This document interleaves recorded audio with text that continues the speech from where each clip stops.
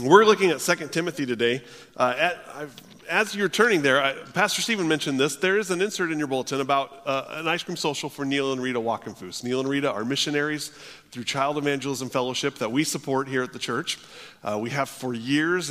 Many of you know Neil and Rita. They were local Child Evangelism Fellowship directors here in the Aberdeen area before they went to the CEF headquarters in Warrenton, Missouri.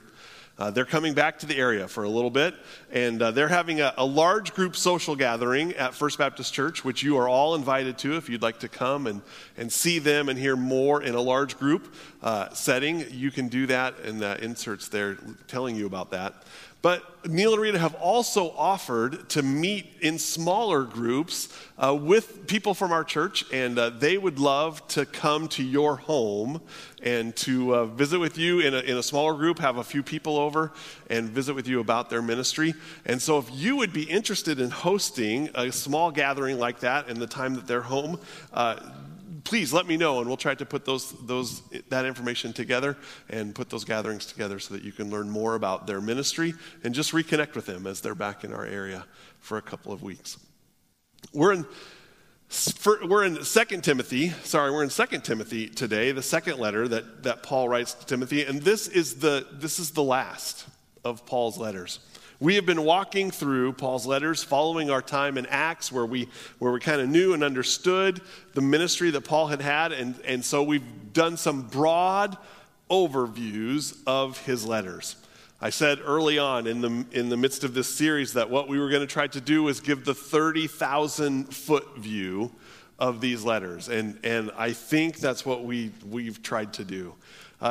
In fact, it's been somewhat difficult sometimes to get the whole letter, a letter to the Galatians or the Ephesians or the Philippians in just 2 or 3 weeks, trying to narrow all of that content and information down.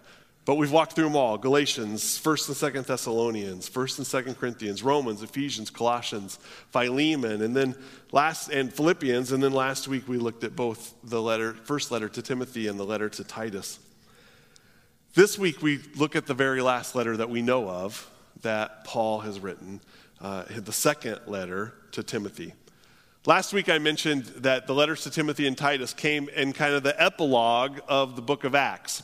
The rest of the letters, as we look, we could point to a place in Acts where Paul was. Even the last letters that he wrote, the Ephesians, Colossians, Philemon, and Philippians, were written at the end of the story in Acts, where Paul is been imprisoned. He's been sent from Jerusalem, Caesarea. He's been sent then to Rome. He's imprisoned in Rome, kind of in a house arrest situation. He does have a guard that's probably chained to him, but he's able to have visitors come in. He's able to write letters.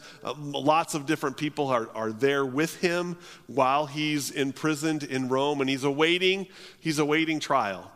And so he writes those prison letters, we said, Ephesians, Colossians, Philemon, that got sent off, and then later Philippians that got written to the church in Philippi. He writes those letters while he's imprisoned there in Rome. And the book of Acts ends.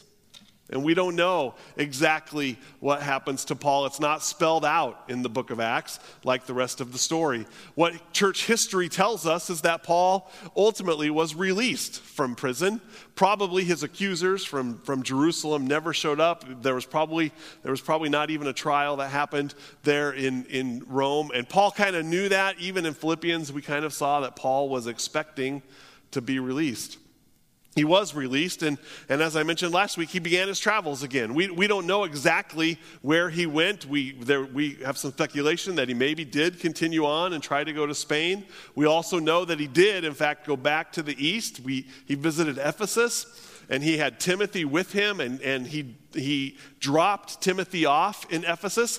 And as Paul left Ephesus, he had Timothy stay behind so that Timothy could lead the church in Ephesus and continue to help them to combat some of the teachings that were against them and to lead the church there. So Timothy got left in Ephesus. Titus was taken to the island of Crete, and Paul planted a number of churches on the island in Crete, and then leaves Titus and says, Titus, you stay here, you continue to teach here at this in these churches here on this island. And Paul goes off and ends up in Macedonian area somewhere, maybe maybe Philippi. He had talked in the letter to the Philippians that he wanted to come and to visit them.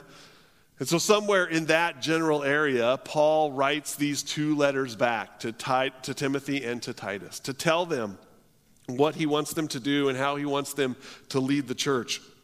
He gives them instructions on how they might be able to come against the false teachers that are in those areas. He helps them to identify leaders for the church and helps them to better understand how they might care for their congregants. He also talks several times in the first letter to Timothy and to Titus about how they're to fight the fight of faith. And last week, as we tried to walk through those 2 books in just in a short amount of time, I said that there's a unique part to these letters. There's several times in the letters to Timothy and Titus, 1st and 2nd Timothy and Titus, where Paul says, this saying is trustworthy. It's almost as if Paul is saying, I'm writing a lot of things, but this is important. Listen, pay close attention to what I'm saying. And so last week we looked at some of those places. There were 4 different places that we looked at last week, and in each instance, Paul reminded us and reminded Timothy and Titus, reminded us of the gospel, a reminder that we are to lift our eyes to Jesus. He reminded us over and over that we're lost. We were sinners, but God saved us. He washed us. He regenerated us. He says he justified us so that we might walk and work and fight to point to him. In fact, there's one more instance of Paul using that same saying. This saying is trustworthy here in 2 Timothy chapter 2. Why don't you turn to chapter 2 just to look again at how Paul uses this saying and how he gives us a picture of the gospel in the midst of it. In 2 Timothy chapter 2, we're going to start in verse 8. He says it this way. He says, remember Jesus Christ, risen from the dead, the offspring of David, as preached in my gospel, for which I am suffering, bound with chains as a criminal. But the word of God is not bound. Therefore, I endure everything for the sake of the elect, that they may also obtain the salvation that is in Christ Jesus with eternal glory. The saying is trustworthy, for if we have died with him, we also live with him. If we endure, we also will reign with him. If we deny him, he will also deny us. If we are faithless, he remains faithful, for he cannot deny himself. Even here, in the midst of this part of the letter, Paul again reminds Timothy, Jesus has risen. Jesus has brought salvation, and so we endure. So we live for him. We work for him. Paul is reminding Timothy again of the gospel, again that God has saved us through Jesus Christ so that we might work and live for him. Paul wrote those letters while he was journeying around on what we would call his 4th missionary journey, the journey that we don't, as I mentioned, don't have a picture of. We don't know the route that he went on. What church history tells us, though, is that in the midst of that, Paul is traveling and journeying, and things begin to change in the Roman Empire. When Paul first is in Rome and is first imprisoned, he's probably under house arrest, probably in some kind of rental house that Paul would have been responsible to pay for. But it wasn't all that dark. He had a pretty nice setup for being a prisoner. People were able to come and go. He had a fairly nice setup. But now, as Paul is on this journey, things have changed. Nero, who is the emperor of Rome, he himself actually has changed early on in his rule over Rome. He was much more reasonable than later in life. He was some would say he was much more sane in those first few years of his rule than he was in the later part of his rule. He didn't put a lot of people to death when Paul was in prison. That was partly why Paul expected to be released when he wrote that letter to the Philippians. and in fact was released. But something changes in Nero, and in fact, somewhere in the late 60s AD, he was probably released from prison. The end of Acts is somewhere around 60 or 61 AD. 5 years later, 66 to 68 AD, somewhere in there, everything has changed. Nero himself probably had a fire that was set in Rome, and much of Rome has burned to the ground, and he has blamed that fire on the Christians. And so there's this huge sentiment that has risen in Rome in particular, against believers, but also it's been spread out all through the Roman Empire, especially coming out of Rome. Persecution has begun to come against the Christians, and so Paul, as the leader, one of the leaders of the early church, in fact, the leader of the early church at this point probably, has now been arrested. He's been hauled back to Rome, and this time there's no cushy rental home that he's going to be kept in prison. In fact, church history tells us that Paul was probably held in the Mamertine prison. And we've looked at this back when we walked through our book of Acts, but the Mamertine prison was the deepest, darkest prison that they could put you in Rome. In fact, it probably started as a cistern. There was just a hole in this deep cavern. There was a hole in the ceiling of it, or the floor, depending on which level of this prison you were on. And there was no other way to get in and out except through this hole into the cistern. They would throw the prisoners down in there. They would drop a rope when it was time for them to come up. It was dark. There was a little bit of sunlight that would come from above in a hole in the roof, through then the hole in the floor into the cistern. Peter, the other main disciple, the main leader of the church that we looked at in the book of Acts, he also was held in this same prison before he was brought up and crucified, inverted. His head was at the bottom, his feet were at the top, so that he would not be crucified in the same way that Jesus was. Peter also was thrown in this prison. Paul is now thrown in this prison too, and he knows that while he was able to escape an execution on his last stay in this house arrest, this time there's really no hope of that. Paul knows that he is going to be executed. The good news, if you can call it good news, the good news for Paul is that as a Roman citizen, his method of execution that Nero will use for Paul is decapitation, that he'll have his head chopped off. And Paul knows that that's exactly what's going to happen not long after he writes this letter. This is the last letter that we have, at least, of what Paul wrote. And those are some of the things, I think, that are on Paul's mind as he writes this letter to Timothy. It's amazing, in fact, some commentators would say, it's amazing, in fact, that he even has the ability to write this letter in this dark and damp prison, that he even could have the supplies to do it. But he writes this knowing that there's not much time left. And so he begins his letter. You'll see it in 2 Timothy in chapter 1. He begins his letter with instructions for Timothy and for the other believers that Timothy is ministering to. He says, don't be ashamed about my imprisonment, he says. You'll see it in 2 Timothy chapter 1. Why don't we start? We'll read together in verse 6. He says, for this reason I remind you, fan into flame the gift of God, which is in you through the laying on of my hands. For God gave us a spirit not of fear, but of power and love and self-control. Therefore, do not be ashamed of the testimony about our Lord, nor of me, his prisoner, but share in suffering for the gospel by the power of God, who saved us and called us to a holy calling, not because of our works, but because of his own purpose and grace, which he gave us in Christ Jesus before the ages began, and which now has been manifested through the appearing of our Savior Christ Jesus, who abolished death and brought life and immortality to light through the gospel, for which I was appointed a preacher and apostle and teacher, which is why I suffer as I do. But I am not ashamed, For I know whom I have believed, and I am convinced that he is able to guard until the day what has been entrusted to me. Follow the pattern of the sound words that you have heard from me in the faith and love that are in Christ Jesus. By the Holy Spirit who dwells within us, guard the good deposit that's been entrusted to you. Paul begins by giving Timothy instructions that says, don't be ashamed. Don't be ashamed to be a believer. Don't be ashamed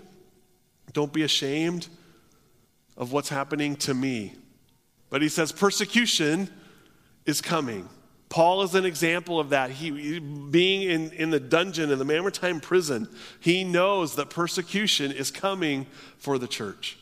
It's not just him as the leader that's been thrown into the dungeon, but he knows that it's going to happen to a number of believers. And he says persecution is coming. Things are going to be hard. And so he says in verse 8, share in the suffering. He says to Timothy, he says to the church, share in the suffering for the gospel by the power of God. Things are going to be hard. But share in the suffering with me. Why? He says in verse 12, why do I suffer the way that I do? I'm not ashamed, but I know whom I have believed. And I am convinced that he is going to guard until that day what's been entrusted to me. I trust in him, he says. I know whom is working in me. He says God doesn't want us, he tells Timothy and the early believers, God does not want us to cower in fear. He said that in verse 7. God gave us a spirit not of fear, but of power and love and self-control. He doesn't want us to be afraid. He doesn't want us to cower away in fear. Yes, it's going to be hard. Yes, there's going to be persecution. Yes, there's going to be people and authorities that will come against you. Yes. Yes, it's going to be hard. But the Holy Spirit works in you. The Holy Spirit dwells within us, he says in verse 14. The Holy Spirit dwells within us and guards the good deposit that's been entrusted to us. We have hope. Yes, it's going to be hard, but the Holy Spirit dwells in you. This second letter that he gives to Timothy, this last letter that he writes from the prison cell, from the dungeon, says things are going to be hard, but don't be ashamed. Don't cower in fear. Share in the suffering for the gospel of God, because the Holy Spirit dwells in us and will give us the strength and power we need for it. Paul goes on to remind Timothy of the same things that he's reminded each and every church and person as he's written these letters. He reminds them of the same things over and over. And one of the things that Paul never shies away from in every letter, he never shies away from people's natural tendency to head towards sin and selfishness. I want you to look at chapter 3, because Paul, again, this is his last letter. He doesn't have long. He doesn't even know how much time he has and hopes to get this letter out to Timothy. And he says here in chapter 3, right away starting in verse 1 of chapter 3, he says to Timothy, understand this, that in the last days there are going to come times of difficulty, because people will be lovers of self, lovers of money, proud, arrogant, abusive, disobedient to their parents, ungrateful, unholy, heartless, unappeasable, slanderous, without self-control, brutal, not loving good, treacherous, reckless, swollen with conceit, lovers of pleasure rather than lovers of God, having the appearance of godliness but denying its power. Avoid such people. For among them are those who creep into households and capture weak women, burdened with sins and led astray by various passions, always learning and never able to arrive at a knowledge of the truth. Just like Jannes and Jambres opposed Moses, so these men also oppose the truth. Men corrupted in mind, disqualified regarding the faith. But they will not get very far, for their folly will be plain to all, as it was that of those two men. Paul never shies away from sin. Paul reminds the church over and over and over again that we are sinners. Even those of us who have come to faith, even those of us who know Jesus, even those of us who have the Holy Spirit that dwells inside of us, we still have those moments. We still have those moments where we are lovers of self and lovers of money and proud and arrogant and abusive and disobedient. Paul reminds us over and over of our sin. And as I say, almost every time we've talked about this, we have to be aware of our sin. We have to see the depth of our sin so that we might better understand and better rejoice in the hope of our salvation. We rejoice more in the redemption that comes through Jesus when we understand the depth of our own sin. A little later in that same chapter, Paul goes on to say that people will have itching ears. Even those people who are in the church, he says, they'll have itching ears and they will not want to endure sound teaching. And even those of us here in the church will twist things to hear them the way that we want to hear them, to understand them in the way that we want to understand them. We don't want to see truth. We don't want to hear truth. We'll twist it to our own narrative. Paul reminds Timothy, we're sinners and we are lost in our sin. But he also gives Timothy the answer to that. He says, you are lost in sin, and the people that you are going to minister to, they are lost in sin too. They are proud and arrogant and abusive and ungrateful and unholy, heartless, unappeasable, slanderous, without self-control. He's all of those things. And so this is what he says to Timothy.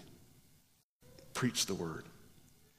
Preach the word. He says it in 2 Timothy, look at chapter 3, verse 14. But as for you, he says to Timothy, continue in what you have learned and firmly believed, knowing from whom you learned it, and from how childhood you've been acquainted with the sacred writings, which are able to make you wise for salvation through faith in Christ Jesus. All Scripture is breathed out by God and profitable for reproof, for correction, for training in righteousness, that the man of God may be complete, equipped for every good work. I charge you, he continues in chapter 4, I charge you in the presence of God and of Christ Jesus, who is to judge the living and the dead, and by his appearing in his kingdom, preach the word.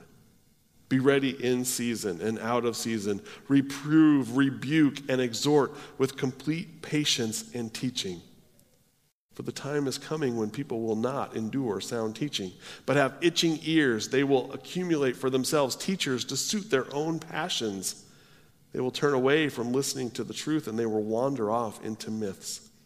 As for you, always be sober-minded, endure suffering, do the work of an evangelist, fulfill your ministry. Paul's telling Timothy, people are going to want to do their own thing. They're going to want to hear their own thing. They're going to twist things.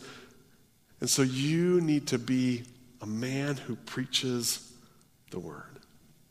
One of the things that I think Paul is trying to help Timothy with, not just Timothy, but the church in general, Paul knows that the apostles, many of them have already been put to death when Paul here in the late 60s, 60 AD, late 60s.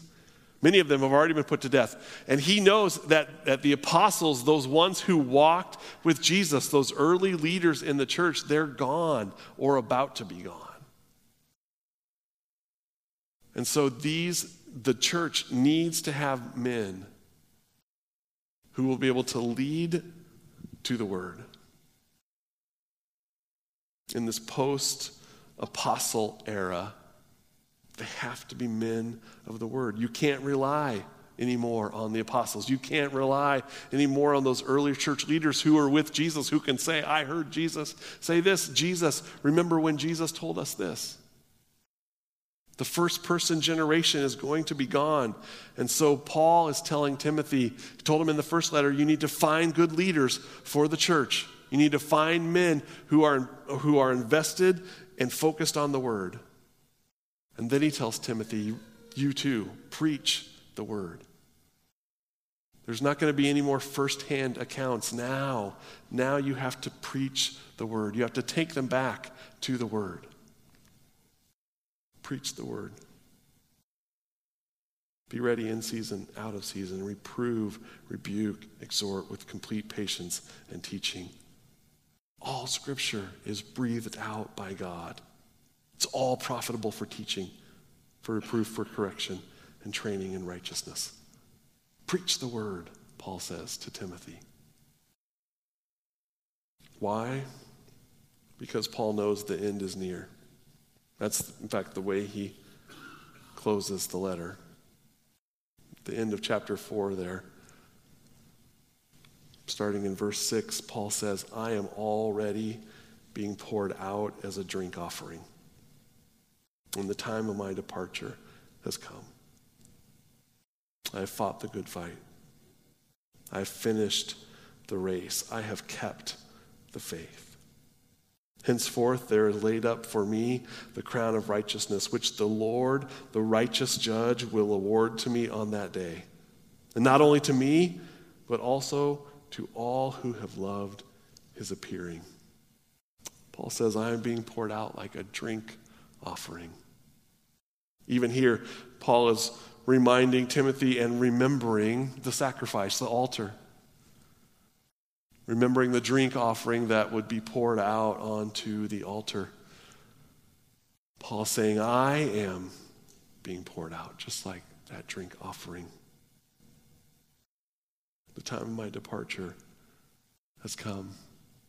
As I shared with you as we walked through the end of the book of Acts, this phrase departure that Paul uses here, it means it would be used in a number of different ways, but one of the ways might be that you would release the mooring lines from a boat that's tied to the dock and it gets sent off and pushed off the dock and set sail.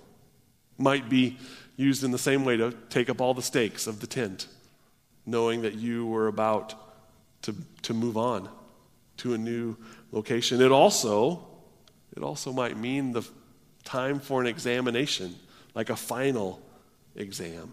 All of those things, I think, is what Paul has in mind here. He says, the time of my departure has come. It's time for me to set sail. It's time for me to drop the sides of the tent and to pack it up and to move on. It's time for me to have my final examination. It's time for me to move on. I've fought the good fight. I've finished the race. I've kept the faith. Paul did exactly that. He fought the good fight. We've seen him fight all the way through. Even as he's written these letters to these churches, he has been fighting for them and helping them to fight the fight of faith as well. He's finished the race and he's kept the faith. Those who finished a race during Paul's time, they weren't awarded a trophy of any kind. There was not a plaque with their name on it. They weren't given a gold medal. Those who finished the race, the champion of the race, would have a laurel placed on his head. A crown would be placed on the winner of the race. That's what Paul's referencing here. That there will be a laurel wreath placed on the head of the finisher. And Paul says, it's not just for me. Henceforth there is laid up for me a crown of righteousness, which the Lord, the righteous judge, will award to me on that day. But not only to me, but to all of those who finish the race like me. For all of those who have loved his appearing. Each of us who fight this fight of faith, Paul says, each of us who fight all the way to the end, each of us who dive into the Word and love the Word, each of us who have trusted in Jesus, each of us who have fought our sin, each of us who have looked to the finished work of Christ, each of us who have loved the appearing of Jesus, there is a crown for us. Paul was waiting for his crown. The irony of it is that the one that day who was wearing the crown, Nero, was waiting for Paul's head to be chopped off and left at the foot of the chopping block. And Paul is writing because he knows that the one who finished the work of the altar is also waiting for Paul's head because he wants to award it a crown of righteousness. Paul knows that he's probably going to lose his head, and yet he knows that Jesus, in that same moment, will place the crown on his head. Paul closes the letter by saying, Timothy, I want you to come. You're in Ephesus, but I want you to come and I want you to be with me. Bring my coat, he says. Bring my scrolls.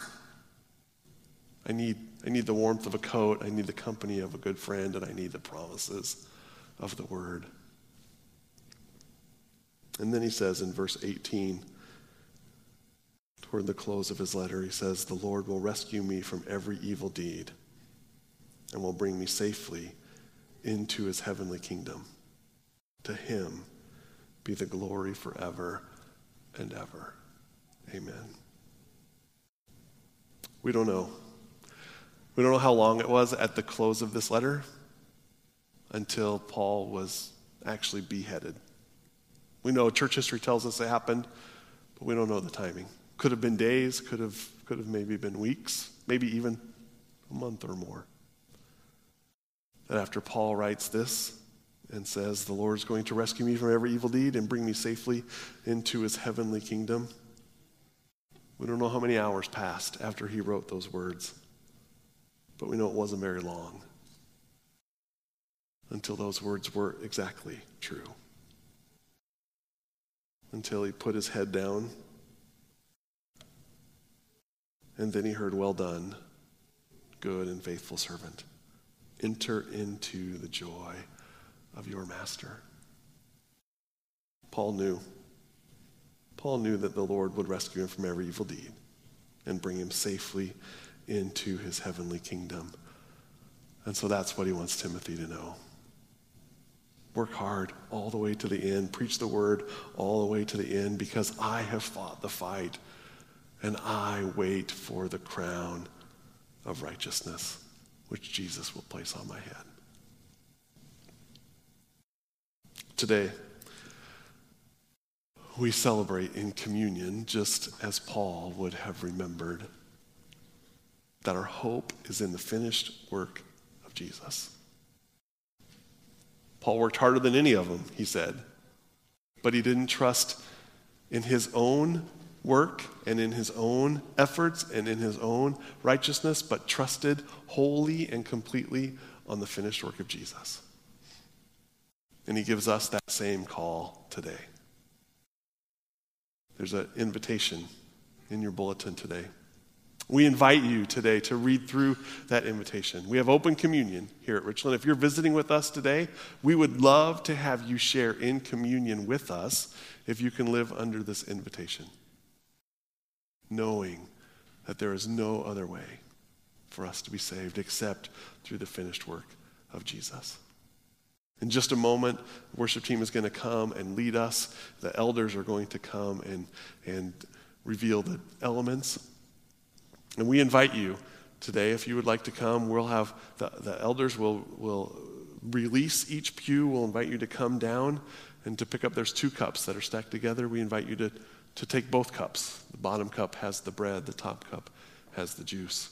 Take them back to your seat with you, and then we'll partake in communion together. For those that are in the balcony, there's some elements at the back of the balcony. The elders are going to come, and they're going to lead us in communion. I hope that you will share it with us today.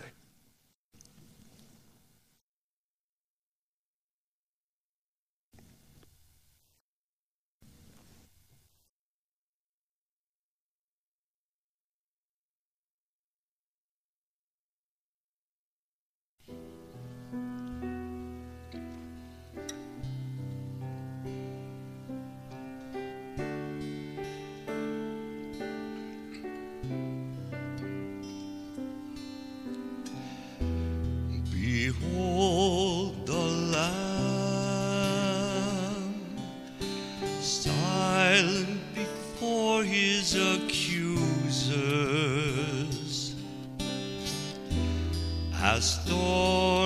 are pressed into his brow.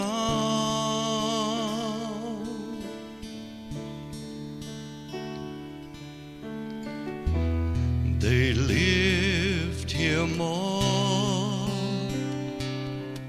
Oh, see the spikes that hold him.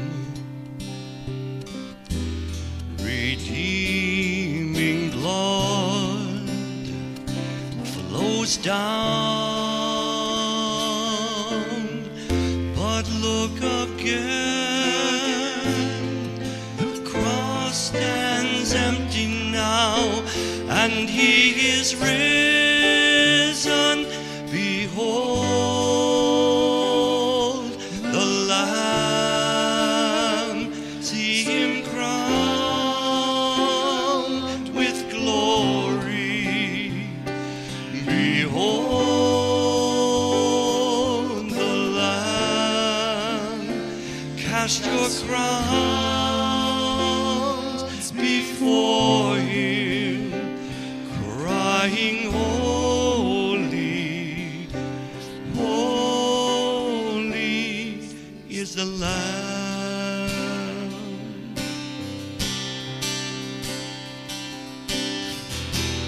Behold the Lamb, carrying all our transgressions. He freely takes our place,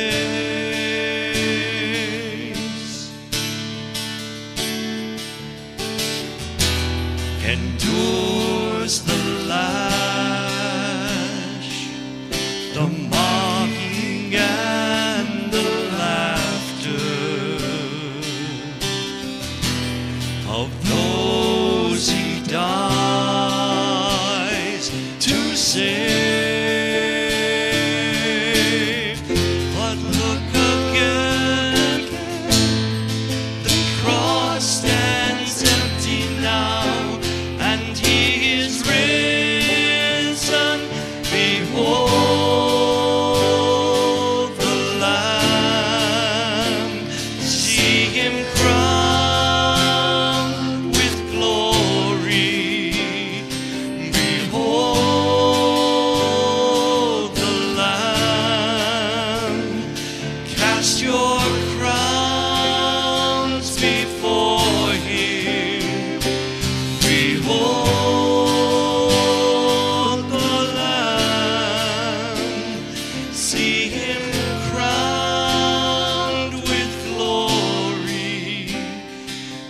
Behold the Lamb, cast your crowns before him, crying, holy, holy, crying, holy, holy is the Lamb.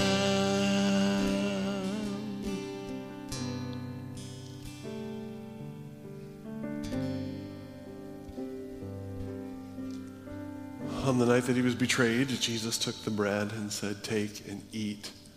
Remember." So I invite you to do that now. This represents the blood of Jesus, which was shed for our sin. Take and drink and be grateful for his sacrifice. Let me invite you to stand for our benediction. Some of the last words of Paul that we know of at the close of the letter, second letter to Timothy. He says this: "The Lord be with your spirit.